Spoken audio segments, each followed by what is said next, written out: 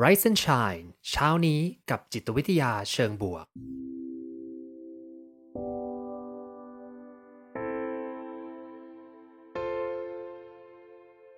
สวัสดีครับยินดีต้อนรับเข้าสู่พอดแคสต์เพื่อทุกท่านอยู่กับผมภูมิธีรพุทธปิติชัดผมเป็นอาจารย์มหาวิทยาลัยและผู้คลั่งไคล้เกี่ยวกับเรื่องราวของจิตวิทยาเชิงบวกและการนำไปประยุกต์ใช้ในชีวิตประจำวันรวมทั้งการทำงานในองค์กรเหมือนเช่นเคยนะครับผมจะมาส่งกำลังใจให้ทุกท่านออกไปทำชีวิตให้น่าใช้ในทุกๆวันกันนะครับ Friendship นะสมองความคิดแล้วก็ระดับความสัมพันธ์คืออะไรอย่างไรบ้างนะต้องเล่าอย่างนี้ก่อนว่าผมมาไปเจอตัววิดีโอ TED Talk อันหนึ่งก็ประมาณ5นาทีนะวิดีโอพูดถึงเรื่องความสัมพันธ์แล้วก็พูดถึงเรื่องมิตรภาพนี่แหละ Friendship เนี่ยนะเคยคุยกันไปในเรื่องมิตรภาพเมื่อนานมาแล้วนะแต่ว่าคุยเป็นเรื่องทั่วๆไปคราวนี้ก็เลยมาลองว่าถ้าเป็นเรื่องสมองเนี่ยมันเกี่ยวข้องยังไงในการพัฒนาของสมองเรานะแล้วมันส่งผลยังไงต่อการที่เราไปเลือกสร้างความสัมพันธ์กับคนนู้นคนนี้แล้วมิตรภาพเหล่านี้มันดีหรือไม่ดีกับเราอย่างไรบ้างนั่นเองนะก็เลยได้แรงบันดาลใจจากตัวคลิปอันนั้นแล้วก็รู้สึกว่าน่าจะเอามาคุยมาเล่าให้ฟังนะคราวนี้อยากชวนเพื่อนๆครับนึกถึงชีวิตในย้อนกลับไปทั้งหมดเลยถึงประสบการณ์เราขอเรียกอย่างนี้แล้วกันนะว่าเป็นพื้นที่ประสบการณ์ของเพื่อนๆนะว่าเจ้าพื้นที่ประสบการณ์ของเพื่อนๆเนี่ยมันมีอะไรบ้างย้อนกลับไป10 20 30 40แล้วแต่นะเวลาที่เพื่อนๆได้ใช้ชีวิตมาเนี่ยนึกถึงเรื่องอะไรเป็นพื้นที่ประสบการณ์ของเพื่อนๆบ้างแน่นอนว่ามันอาจจะมีเรื่องงานเนาะเรื่องสุขภาพเรื่องของความสำเร็จต่างๆนะใช้ชีวิตมาอะไรทำได้ภูมิใจสำเร็จนะหรือจะเป็นเรื่องการเรียนนะความรักอย่างนี้นะและเชื่อว่าเรื่องใหญ่ๆอีกเรื่องหนึ่งที่กินพื้นที่ความสัมพันธ์พื้นที่ประสบการณ์ของเพื่อนๆเนี่ยมันคือเรื่องของ friendship นะหรือมิตรภาพนั่นเองเป็นส่วนหนึ่งที่สำคัญมากๆเลยทีเดียวเนาะคราวนี้ครับอะไรล่ะที่มันเป็นความพิเศษเกี่ยวกับเรื่องมิตรภาพนะเกี่ยวกับ friendship นี่แหละว่าทำไมมันถึงสำคัญขนาดนั้นนะแน่นอนอย่างแรกที่บอกไปคือกินพื้นที่ประสบการณ์เยอะมากเลยมองย้อนกลับไปนี่หลายๆอย่างก็เป็นเรื่องราวที่ทำกับเพื่อนมีกิจกรรมต่างๆกับเพื่อนมีประสบการณ์ที่ดีก็กับเพื่อนนี่แหละเนาะมีความสำคัญแน่นอนครับเพราะว่าอะไรเราเคยคุยกันไปใน Rise and Shine หลายๆรอบเลยทีเดียวนะว่างานวิจัยที่ยาวนานที่สุดของ Harvard Study นะเป็น longitudinal study เก็บข้อมูลจากกลุ่มอายุประมาณ 7-8 ขวบแล้วก็ไล่เขาตามเขาไปเรื่อยๆเรียนจบจนกระทั่งทำงานจนกระทั่งอายุแก่ไปบางคนก็ตายไปเนาะไล่ไปเรื่อยๆแล้วก็เก็บข้อมูลเขาทุกกี่ปีนะเป็นการเก็บข้อมูลแล้วดูความสัมพันธ์ก็พบว่าสิ่งหนึ่งที่ส่งผลต่อปัจจัยเรื่องของ well-being คนนะความสุขแล้วก็โดยเฉพาะอายุที่ยืนมากกว่ากลุ่มอื่นๆเนี่ยมันคือเรื่องความสัมพันธ์คือเรื่องของมิตรภาพที่ดีคือเรื่องของการมีความสัมพันธ์ที่เราไว้ใจได้มีคนสำคัญในชีวิตต่างๆเนี่ยนะครับผมเลยทำให้ไม่ใช่แค่ว่ามิตรภาพเนี่ยมันส่งผลต่อชีวิตเรื่องของสุขภาพใจหรือว่าความรู้สึกดีๆนะแต่มันกลายเป็นว่ามิตรภาพนี่แหละมันทำให้ชีวิตเรายาวขึ้นด้วยนั่นเองเนาะเพราะฉะนั้นมาทบทวนกันหน่อยดีกว่าเวลาพูดถึงมิตรภาพนะเราจะพูดถึงกี่ระดับบ้างนะสมมติให้นึกถึงคนที่เราคุ้นเคยคนที่เรารู้จักเนี่ยเราแบ่งเขาเป็นกี่กลุ่มได้บ้างนะคนในชีวิตของเพื่อนๆนะลองมองรอบๆลองนึกถึงคนในชีวิตดูนะว่าคนเหล่านี้มีจำนวนเท่าไหร่เนาะกลุ่มแรกก็คือกลุ่มที่เรียกว่า stranger นั่นเองนะกลุ่มแรกก็คือคนแปลกหน้านะครับ stranger เนี่ยเป็นกลุ่มที่เราเจอกันเยอะนะคนแปลกหน้านะคนแปลกหน้าคนหน้าแปลกทั้งหลายนะคนเหล่านี้ก็คือกลุ่มคนที่เดินไปเดินมาเจอกันเห็นหน้าแหละแล้วก็อาจจะคุ้นบ้างไม่คุ้นบ้างแต่ว่าคนเหล่านี้ก็คือไม่เคยได้มีโอกาสเข้าไปคุยในชีวิตประจำวันเท่าไหร่นะได้คุยกันทักทายกันอาจจะไม่ได้อยากที่จะแลกเปลี่ยนเวลาหรือใช้ชีวิตร่วมกันขนาดนั้นนะเพราะว่าก็ยังไม่ค่อยคุ้นเท่าไหร่นะอันนี้คือระดับแรกนะน่าจะมีเยอะเลยในชีวิต เช่นเพื่อนๆอาจจะมีคนที่ขึ้นรถไฟฟ้าตอนเช้าด้วยกันกลุ่มหนึ่งนะแล้วก็เห็นหน้าค่าตาเรื่อยๆนะแต่ไม่เคยคุยกันเลยนะหรือบางทีบางคนอาจจะเป็นเพื่อนในโซเชียลมีเดียก็ตามนะแต่ว่ารับแอดมาตอนไหนก็ไม่รู้นะ มีไหมรับแอดมาตอนไหนก็ไม่รู้แต่ว่าเป็นคนแปลกหน้านะก็ไปเคลียร์บ้างก็ดีนะอันนี้คือกลุ่มแรกกลุ่มที่2เนี่ยเป็นกลุ่มที่เรียกว่า acquaintance นะหรือว่ากลุ่มคนรู้จักกลุ่มคนรู้จักนี่คืออะไรคืออาจจะเป็นกลุ่มคนที่อยู่ใน บริบทสังคมเดียวกันเช่นเพื่อนร่วมงานทำงานด้วยกันแล้วก็เจอกันเรื่อยๆอยู่ในชั้นเดียวกันเดินไปเดินมาผ่านกันทักทายรู้จักแหละเรารู้จักชื่อเขาเขารู้จักชื่อเราแต่มันได้แค่นั้นเนาะผมว่าอันเนี้ยมีเยอะเวลาทำงานร่วมกันหรือบางทีตอนเรียนก็ดีนะสมมติว่าผู้ฟังท่านใดที่ยังเรียนอยู่นะเวลาอยู่ในมหาวิทยาลัยนะก็จะเดินไปเดินมาก็จะเจอเพื่อนกลุ่มเนี้ยหรือว่าเพื่อนหน้าประมาณเนี้ยซ้ำไปซ้ำมาแล้วก็ทักกันแล้วก็รู้จักกันนะแต่ไม่เคยคุยเลยนะมีไหมผมมีประเภทนี้เหมือนกันนะที่เห็นหน้ากันนะคือเมื่อก่อนก็จะเป็นเหมือนกับเขาจะแบ่งเป็นกลุ่มๆนะที่คณะจะเรียกว่ากรุ๊ปนะก็จะแบ่งเป็นกรุ๊ปแล้วก็จะมีพื้นที่ของแต่ละกรุ๊ปมันจะเรียงติดกันเป็นแถวยาวเหยียดเลยนะก็กรุ๊ปผมแล้วก็จะมีติดกับอีกกรุ๊ปหนึ่งด้วยคำที่ผมเป็นกรุ๊ปแรกนะมันก็จะไปติดกับสนามบาสนะซึ่งก็จะเป็นอีกฝั่งหนึ่งถึงจะเป็นเพื่อนที่เป็นอีกกรุ๊ปหนึ่งเพราะฉะนั้นเวลาเราทำกิจกรรมเนี่ยมันก็จะมีช่วงกิจกรรมทุกปีแล้วก็จะต้องมานั่งเจอกันนะหรือบางทีเราก็จะนั่งกินข้าวมานั่งเขียนทำกันบ้านอะไรกันอย่างเงี้ยนะตรงกรุ๊ปนี่แหละแล้วก็จะมีเพื่อนเพื่อนในกรุ๊ปนี้รู้จักหมดถือว่าเป็นเพื่อนรู้จักนะแต่คนที่เป็นคนรู้จักทั่วไปเห็นหน้าแล้วก็รู้ชื่อเนี่ยแต่ไม่ได้คุยขนาดนั้นนะมันอยู่กลุ่มข้างๆแล้วก็มานั่งเจอกันทุกวันตอนเช้าบ้างตอนเย็นบ้างอะไรอย่างงี้นะเห็นหน้าแหละแล้วก็รู้จักกันแต่แทบไม่ค่อยได้คุยกันเลยนะคือเป็นคนรู้จักนะจนสุดท้ายพอจบมาโอ้นานละเริ่มตาม Instagram กันแล้วก็เริ่มทักคุยบางเรื่องกันนะสุดท้ายก็เริ่มรู้สึกว่าเริ่มเป็นเพื่อนกันจริงๆแล้วทั้งที่ตอนเรียนอยู่นะแทบไม่ได้คุยกันเลยนะอันนี้ก็เพื่อนๆก็น่าจะมีเหมือนกันเป็นคนรู้จักเป็นคนที่ทำงานนะเห็นกันเรื่อยๆแล้วก็ถ้าที่ทำงานใหญ่ๆโดยเฉพาะเป็นบริษัทใหญ่ๆเลยนะขึ้นทริปมาด้วยกันแล้วก็ทักทายกันเริ่มคุ้นว่าคุณอยู่แผนกนี้เคยคุยกันแต่ไม่ได้สนิทมากนะอันนี้เป็นคนรู้จักนะพี่ลินดาบอกว่าประสบการณ์จากการโดนหลอกจากคนที่คาดไม่ถึงและเป็นคนที่เราเสี่ยงชีวิตช่วยทำให้เขารอดตายนะอันนี้อาจจะจัดอยู่ในกลุ่มที่เป็นคนเคยรู้จักนะที่คุณใหม่บอกจากคนรู้ใจกลายเป็นแค่คนรู้จักเนาะอันนี้คือกลุ่มที่2นะ strangers acquaintance นะครับคนรู้จักกลุ่มที่3เนี่ยคือเริ่มเป็นเพื่อนเข้ามาละคือเริ่มเข้ามาในขอบเขตความรู้สึกดีละนั่นก็คือเพื่อนทั่วไปนั่นเองนะเพื่อนทั่วไปเนี่ยก็คือเริ่มรู้จักชื่อเขาแล้วล่ะแล้วรู้ว่าเขาชอบทำอะไรไม่ชอบทำอะไรดีไม่ได้อยู่กลุ่มเดียวกันด้วยเป็นเพื่อนที่ชอบทำอะไรด้วยกันมีกิจกรรมสนุกก็จะไปด้วยกันแต่ว่ามันมีความแตกต่างตรงนี้คือเพื่อนทั่วไปเนี่ยเราจะไม่ได้อยากจะโทรไปหาเขาเวลาที่เราเจอปัญหาหนักๆเนาะคืออกหักก็ดีเจอปัญหาหนักๆก็ดีเราจะไม่ได้พยายามจะวิ่งไปหาเขาเนี่ยจะเป็นอีกกลุ่มหนึ่งเนาะคนนี้ก็อาจจะเป็นคนที่สนุกสนานได้ซึ่งเวลาที่แฮงเอาท์ทำใช้ชีวิตกับเขาเนี่ยเรามักจะเอาด้านดีๆขึ้นไปให้เขาดูเสมอเนาะเป็นเหมือนความรู้สึกที่ว่าฉันจะต้องเป๊ะในมุมนี้นะจะได้เอนจอยความรู้สึกดีๆต่อกันแต่จะไม่แชร์เรื่องแย่ๆต่อกันแหละเพราะรู้สึกว่าเขาเป็นแค่เพื่อนทั่วไปนะเป็น friends ทั่วไปนะอันนี้คือกลุ่มที่3นั่นเองนะครับอีก2กลุ่มนะขยับเข้ามาอีกสักนิดนึงแล้วกันนะขยับเข้ามาก็คือเรื่องกลุ่มที่4เป็น close friend นั่นเองนะครับผมหรือว่าเพื่อนสนิทนั่นเองนะคือเป็นคนที่เราเริ่มแชร์มากขึ้นละยอมรับเขาเข้ามาอยู่ในสิ่งที่เราเรียกว่า inner circle นะอยู่ในวงในของเรานะซึ่งการที่จะมาเป็นเพื่อนสนิทได้เนี่ยในทางจิตวิทยานะเขาบอกว่ามันต้องมีประมาณสัก3องค์ประกอบครับ1คือคุณจะต้องมีความคุ้นเคยก่อนคุ้นเคยคืออยู่แล้วเจอกันบ่อยๆคือจะโดดจากคนรู้จักมาเป็นเพื่อนสนิทเลยเนี่ยเป็นไปไม่ได้เลยถ้าไม่มีความคุ้นเคยอย่างน้อยมันจะต้องเจอกันเห็นหน้ากันเรื่อยๆนะอย่างของผมนะจากคนรู้จักที่บอกเป็นเพื่อนนั่งข้างๆโต๊ะข้างๆเลยนะแล้วก็เห็นกันเรื่อยๆเนี่ยมันคุ้นมากเลยนะแต่มันไม่มีอีก2ข้อเลยทำให้กลายเป็นเพื่อนสนิทไม่ได้นะตอนนั้นนะ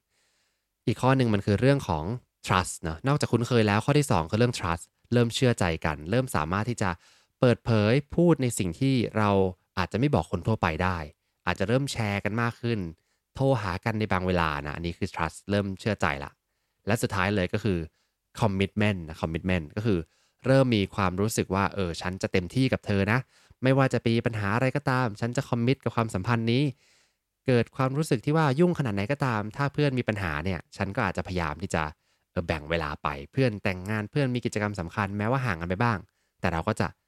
commit ที่จะไปอยู่เป็นเพื่อนเขานั่นเองนะอันนี้ก็คือ close friend ยอมเปราะบางเป็นคนที่เราฟังเราได้เป็นที่ระบายได้เป็นส่วนสำคัญของชีวิตไม่ว่าจะเป็นวันธรรมดาวันหยุดอะไรก็ตามนะแต่นั่นแหละครับคือข้อที่4นะ close friend นะแต่เพื่อน สนิททุกคนนะไม่ได้กลายมาเป็นเพื่อนที่ระดับที่5นะคือเพื่อนสนิทเนี่ยมันดีอย่างหนึ่งคือถึงจุดหนึ่งเนี่ยแม้ว่าชีวิตจะห่างหายแยกออกจากกันก็ดีนะแต่ว่าทุกครั้งที่กลับมาก็ยังต่อกันติดทุกครั้งเนาะแม้ว่าจะห่างหายกันไปบ้างเพราะฉะนั้นเพื่อนเหล่านี้ก็เป็นคนที่คุณควรจะเก็บไว้นั่นเองนะห่างไปบ้างแต่ว่ารู้ว่าทุกครั้งที่กลับมาหรือว่ามีปัญหาอะไรก็ยังกลับมาต่อติดนั่นคือ close friend นั่นเองนะครับข้อสุดท้ายนะเร็วๆข้อสุดท้ายก่อนที่เราจะเข้าเรื่องสักทีนะผมเกริ่นมายาวนานนะข้อสุดท้ายเลยคือ best friend นั่นเองแล้วหรือว่าบางทีเขาใช้คำว่า intimate friend คือเพื่อนรักเพื่อนที่แบบมีความสัมพันธ์อย่างลึกซึ้งนั่นเองนะลึกซึ้งนี่คือลึกซึ้งทางใจนะลึกซึ้งทางใจนะคือเป็นคนที่อาจจะรู้ความลับทุกๆอย่างเลยนะคือมี3อันหมดเลยมีความเชื่อใจมีความคุ้นเคยมีความคอมมิตกับคนคนนั้นนะเพียงแต่ว่าอีกสเต็ปหนึ่งคืออาจจะเป็นวงในสุดๆเลยคือรู้ความลับของเราทุกเรื่องทั้งดีและไม่ดีเกี่ยวกับตัวเราแล้วก็บางทีพอใจที่จะอยู่ด้วยกันแบบเงียบๆโดยไม่ต้องพูดด้วยนะหรือพูดได้เยอะโดยไม่ต้องคิดอะไรเลยนะไม่ได้มีความรู้สึกกังวลว่าฉันจะต้องทำตัวอย่างไรเขาจะรู้สึกแย่ไหมคือเป็นตัวของตัวเองได้เต็มที่เลยเพราะเรามีความเชื่อใจกันที่สูงที่สุดเลยนั่นเองนะ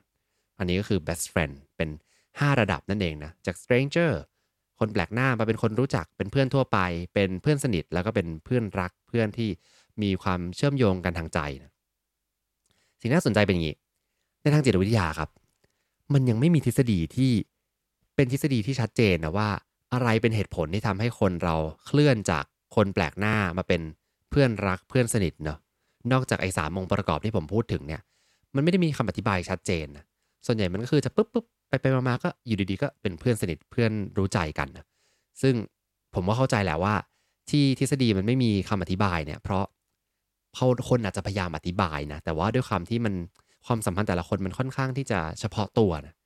มันหาแพทเทิร์นอะไรบางอย่างยากนะก็เลยออกมาเป็นแค่ไอ้3องค์ประกอบนี้นะถ้ามี3องค์ประกอบนี้คุ้นเคยเชื่อใจ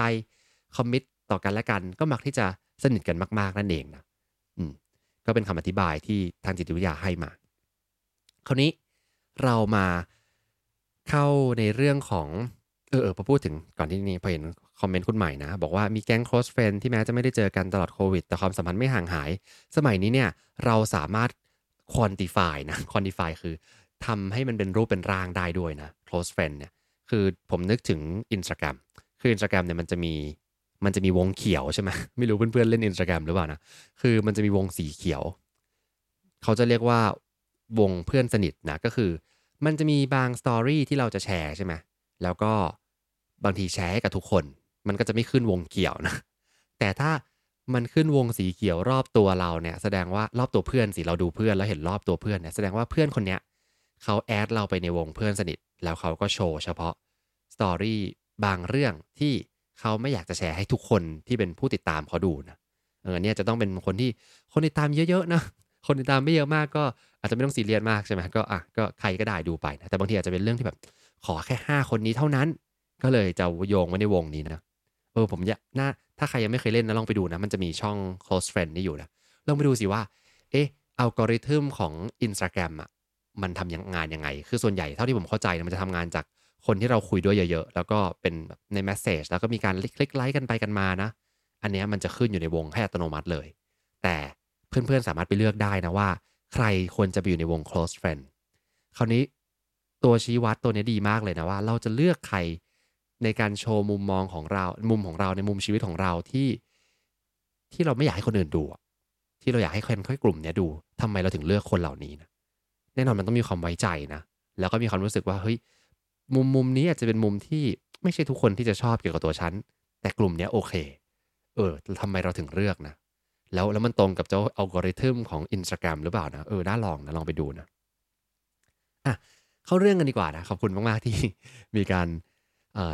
นั่งฟังผมมาในช่วงแรกนะ5ระดับของเพื่อนนะครับผมคราวนี้ในเรื่องวันนี้คืออยากจะมาคุยในถึงเรื่องของสมองแล้วก็ความคิดในการที่เรา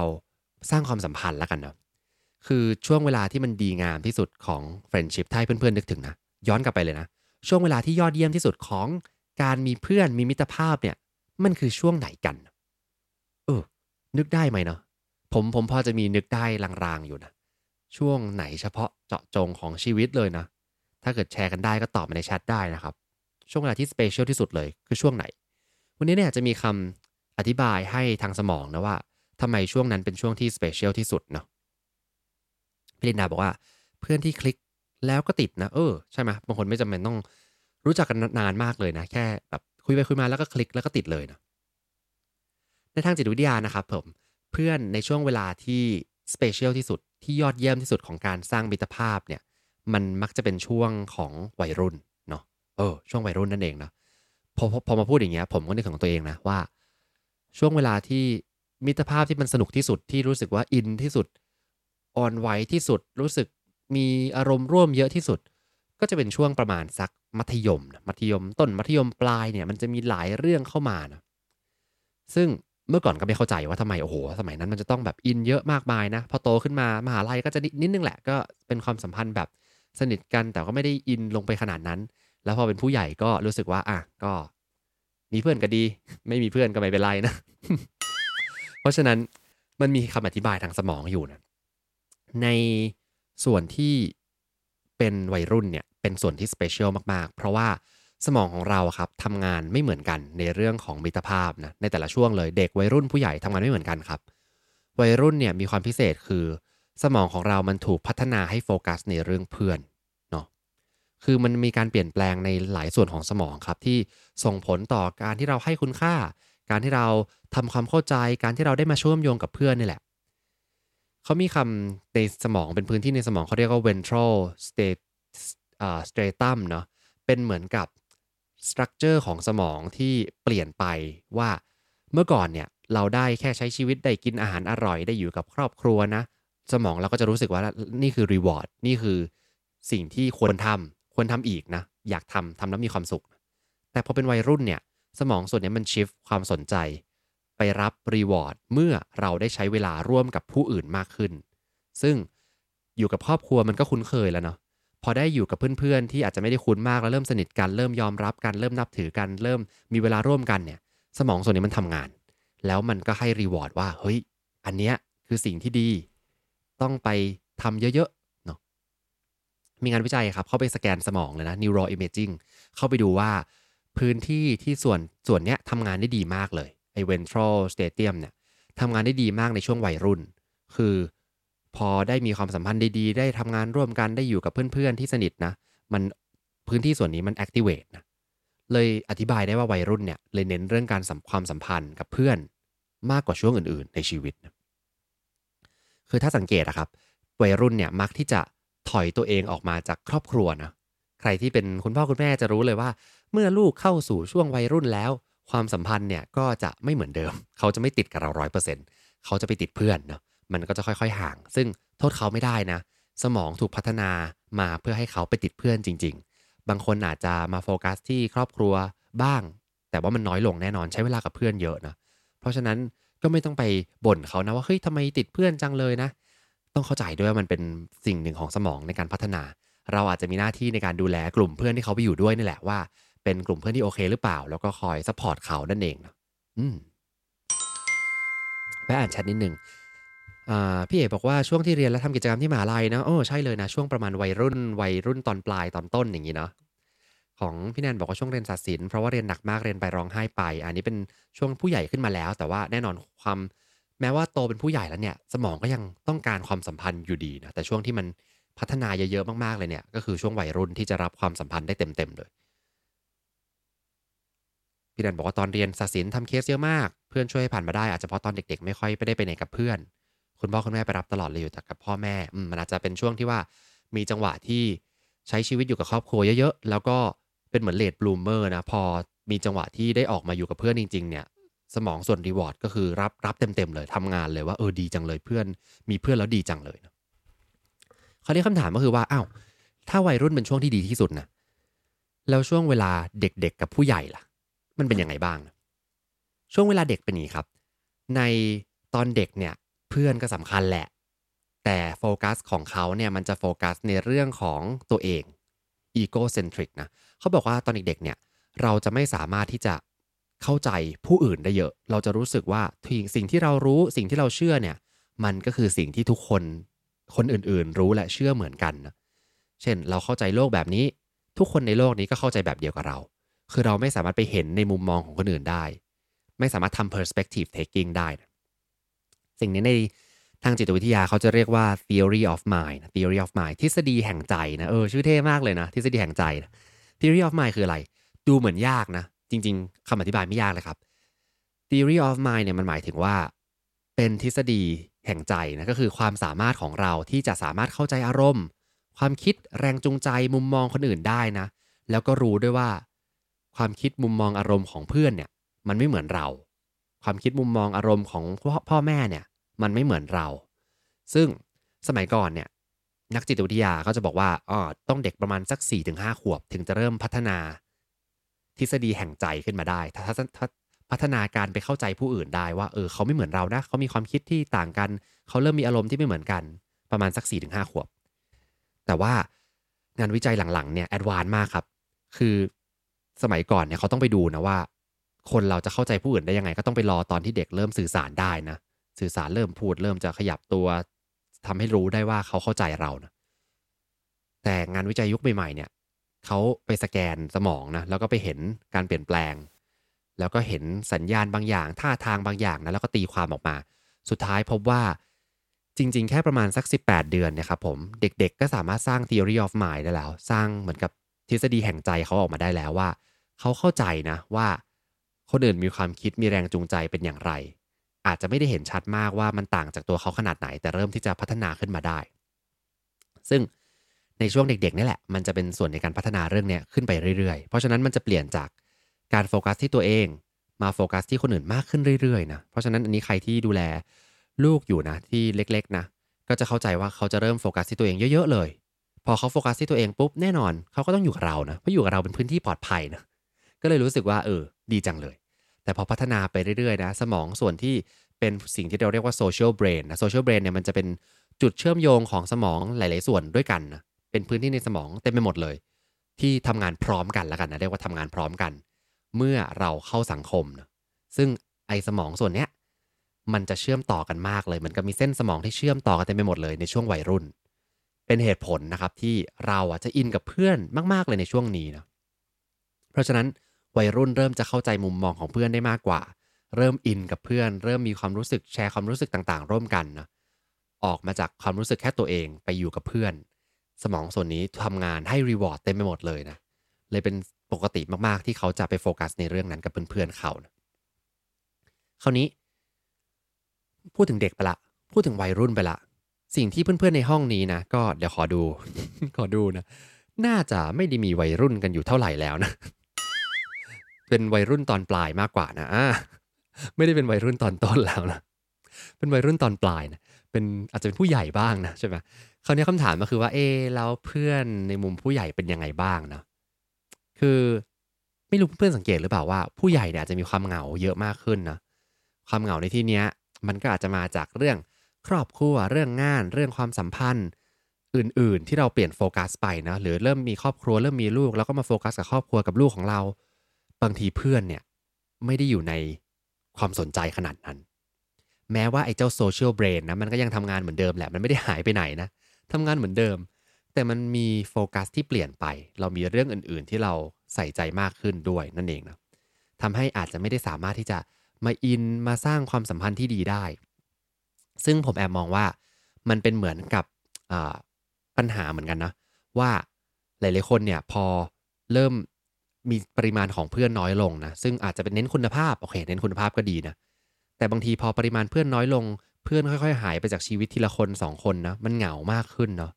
แล้วก็พออายุมากๆกลายเป็นว่าเราไม่ได้ฝึกให้ออกไปเจอเพื่อนใหม่ๆในวัฒนธรรมบางประเทศนะ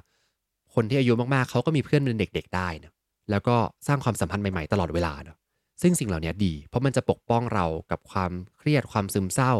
แล้วก็อย่างงานวิจัยของ Harvard ที่บอกนะว่าคนที่มีความสัมพันธ์ที่ดีก็จะมีอายุที่ยืนกว่าคนอื่นด้วยเนาะเพราะฉะนั้นพอเราโตมากขึ้นเนี่ยบางทีเราเริ่มสลัดเพื่อนออกไปเพื่อนที่ไม่สำคัญก็เริ่มปล่อยๆออกไปซึ่งไม่เป็นไรนะทำได้นะแต่ผมว่ามันจะต้องเริ่มที่จะหาความสัมพันธ์ใหม่ๆด้วยเนาะไม่ว่าจะช่องทางไหนก็ตามเนาะแล้วก็ไม่ใช่แค่ความสัมพันธ์ที่แค่ว่าเป็นคนคุ้นเคยเห็นหน้าเห็นตากันแต่มันจะต้องเป็นความสัมพันธ์ที่สามารถพัฒนาไปถึงจุดที่เราเป็น close friend ได้สนิทได้ไว้ใจได้เพราะฉะนั้นถ้าทำอย่างนี้ได้เรื่อยๆครับ เราจะไม่ได้พึ่งพากับเพื่อนกลุ่มเก่าซึ่งอาจจะเสียไปเมื่อไหร่ไม่รู้นะบางทีทะเลาะกันหายกันไปนะหรือบางทีคนนี้ย้ายไปอยู่จังหวัดอื่นนะหรือมีครอบครัวเขาก็ไปโฟกัสกับเพื่อครอบครัวของเขาไม่ได้มีโอกาสมาอยู่ด้วยกันผมว่าต้องฝึกให้เราสามารถที่จะสร้างความสัมพันธ์ใหม่ๆได้ด้วยเนาะไม่งั้นลำบากเนาะจะได้มีสิ่งเนี้ยเป็นสิ่งที่คอยปกป้องให้สุขภาพจิตของเรายังดีอยู่เสมอเนาะเพราะฉะนั้นในที่นี้วัยรุ่นตอนปลายนะแล้วก็ผู้ใหญ่ทั้งหลายนะครับผมก็อาจจะต้องเริ่มที่จะกระโดดออกมาสร้างความสัมพันธ์กับผู้อื่นมากขึ้นนั่นเองเนาะแวะอ่านแชทสักนิดนึงนะฮะเด็กๆจำไม่ได้เลยวัยรุ่นแรกค่ะ คุณบิ๊กบอกความเหงาเป็นขั้วบวกขั้วลบโถ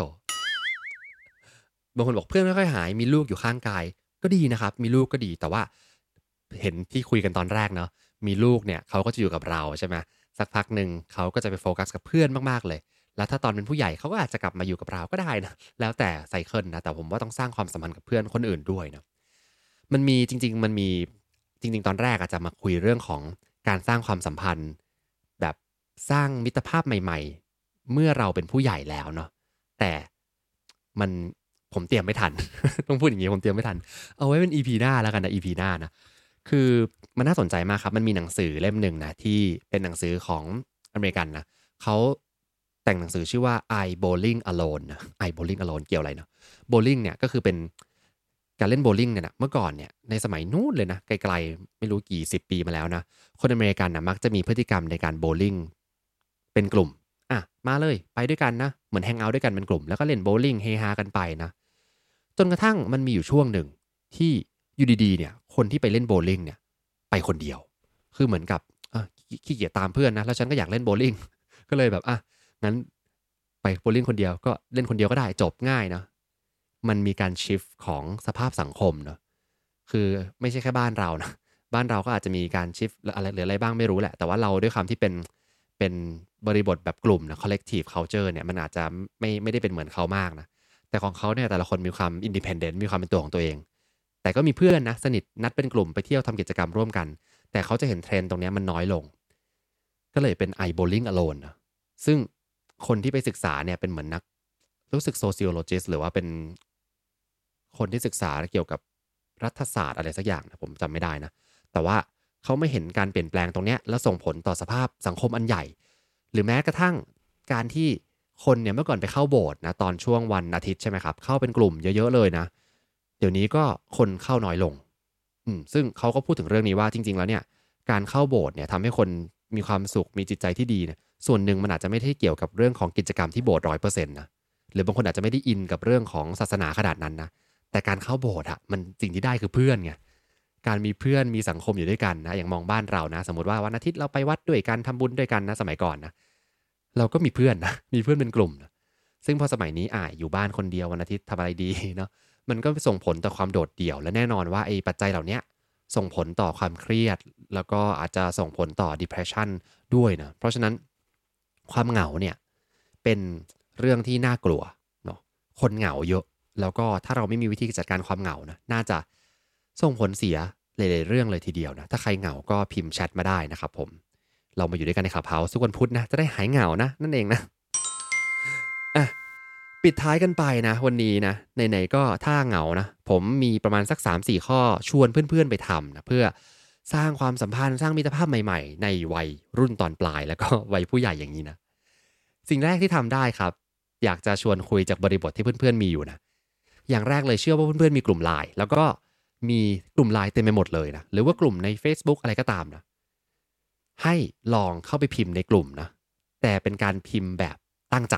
หมายความว่ายังไงปกติเนี่ยเราก็จะใช้วิธีการบางทีเป็นนักอ่านนะเป็นคนซุ่มใช่ไหมซุ่มอยู่ในกลุ่มแล้วก็อ่านเรื่อยๆแต่ไม่ตอบนะบางทีผมก็เป็นนะงานยุ่งๆก็อ่านนะแต่ไม่ตอบนะเพราะฉะนั้นสิ่งที่ทำได้ก็คือลองเข้าไปพิมพ์ดูครับในกลุ่มของท่านที่รู้สึกว่าโอเคเริ่มสบายใจรู้สึกสนิทกับกลุ่มเนี้ยพิมพ์ขอบคุณก็ได้นะขอบคุณที่มีกลุ่มนี้เพราะอะไรกลุ่มนี้ทำให้เรามีชีวิตดีขึ้นอย่างไรบ้างหรือได้ข้อมูลข่าวสารอะไรทำให้เรารู้สึกว่าอัปเดตความรู้มากเลยแล้วก็ชื่นชมเพื่อนๆในนั้นเนาะแม้ว่าบางกลุ่มบางคนบอกเป็น Open Chat ไม่เคยรู้จักกันมาก่อนเลย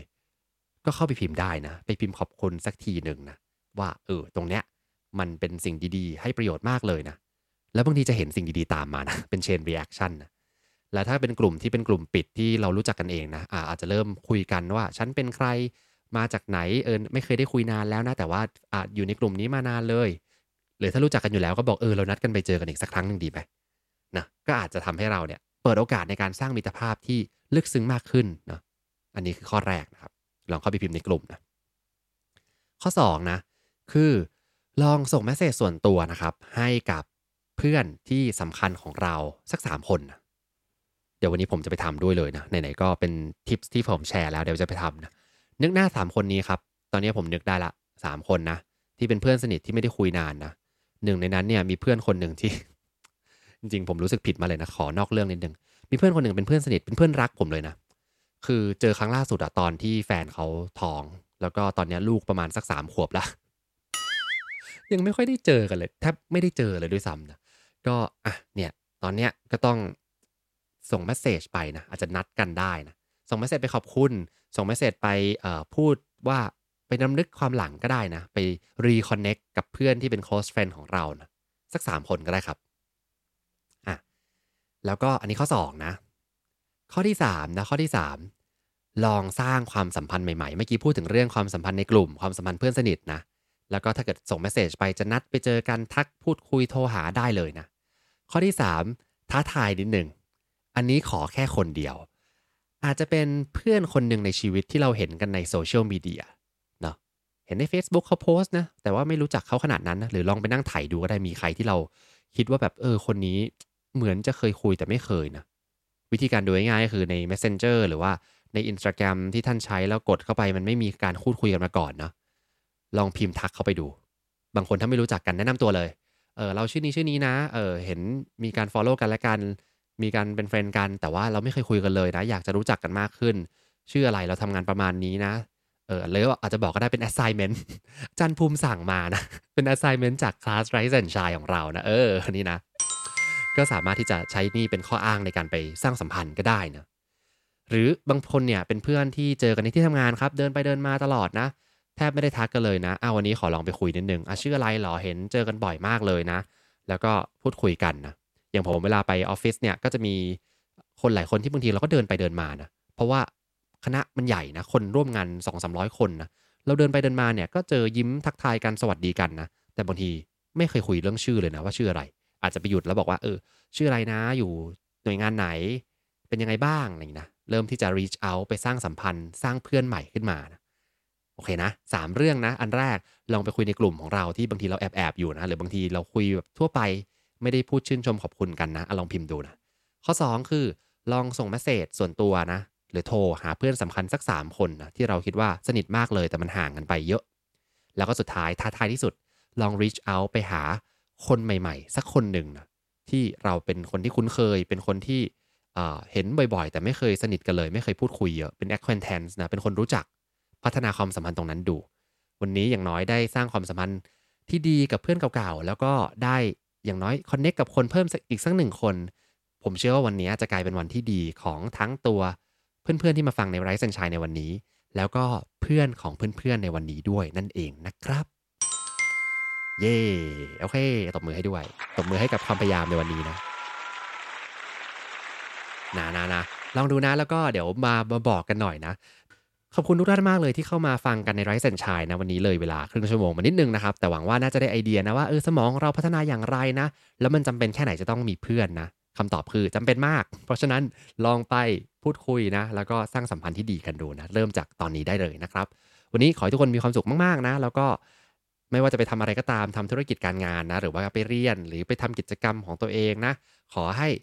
ชีวิตมีแต่สิ่งดีๆมีแต่เพื่อนดีๆเข้ามานั่นเองนะครับผมวันนี้ขอบคุณทุกท่านมากๆเลยนะ